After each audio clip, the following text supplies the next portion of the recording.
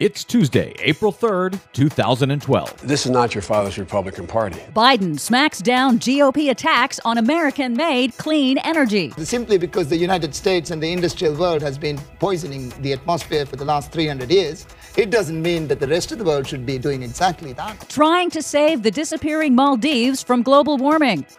The FDA says okay to BPA. Pesticides implicated in disappearance of the bees, plus... You're right. It's a cool car, and it's smooth as glass. So if people are interested in that kind of vehicle, check out the Chevy Volt. Whoops! Fox News debunks itself. Whoops, indeed. All of that and more straight ahead. From BradBlog.com, I'm Brad Friedman. And I'm Desi Doyen. Stand by for 6 minutes of independent green news, politics, analysis, and snarky comment. Sure, these days, everybody hates air pollution. But when I was a kid, we celebrated it as bonus clouds. This is your Green News Report.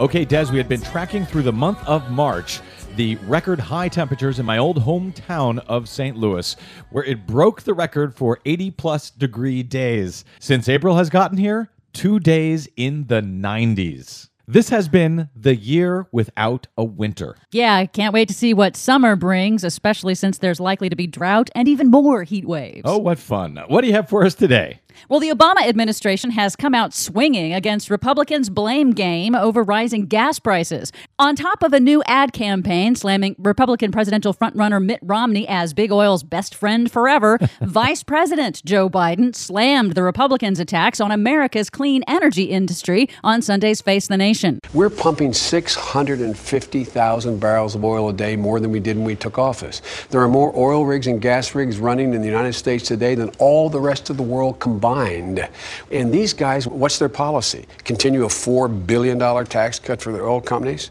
And they're going out there and they're emasculating all the efforts to deal with renewable energy. Meanwhile, Republican presidential candidate Mitt Romney repeated his previous attacks on fuel-efficient cars from America when he told a Wisconsin crowd on Monday that he thinks America isn't ready for the Chevy Volt. Mitt must not be listening to the Fox News Channel show Fox and Friends, which in a remarkable departure from their standard operating procedure, actually allowed guest Lee Speakerman to debunk the very myths and attacks Fox has been perpetrating for months about the Chevy Volt. I love Fox News and feel like I'm kind of attacking my own family here. But like a lot of my fellow conservatives, they seem to have kind of a fetish for demonizing the Volt.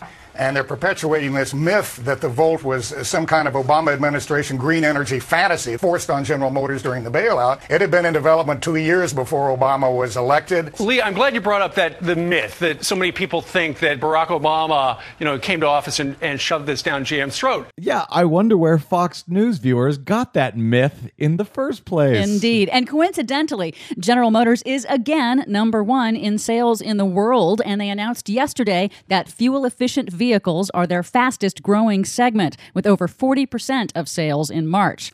The FDA has ruled on BPA. The Food and Drug Administration will not step in to regulate the plastics chemical additive known as bisphenol A, or BPA for short. BPA is ubiquitous in food packaging and is found in the blood of nearly all Americans. Recent health studies implicate BPA in a host of reproductive problems, but the FDA declined a petition by environmental groups to ban or regulate the substance. They say they will continue to study the issue. So Obama's FDA has allowed this to happen. Yes, they have. Bees are also getting the cold shoulder from federal regulators. Scientists are asking the Environmental Protection Agency to revisit its approval of a corn pesticide that's been implicated in 3 new studies as the major factor responsible for the alarming disappearance of bees across the U.S. and the EU. And bees are important. Why? Because they help us get our food. Oh, there's that. There are low carbon development strategies, renewable energy is there, the technology is there.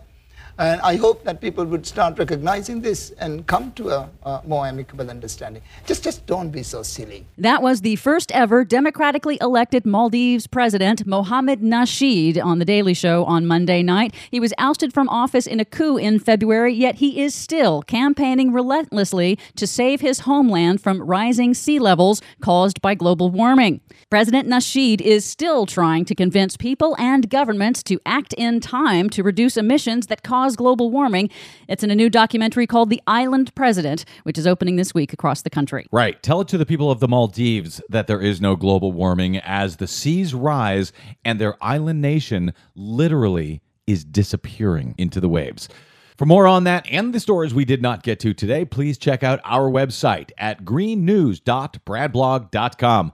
Download us anytime via iTunes, listen to us on your mobile device via Stitcher Radio, and follow us 24/7 on the Twitters at Green News Report. From bradblog.com, I'm Brad Friedman. And I'm Desi Doyen. And this has been your Green News Report. Lord.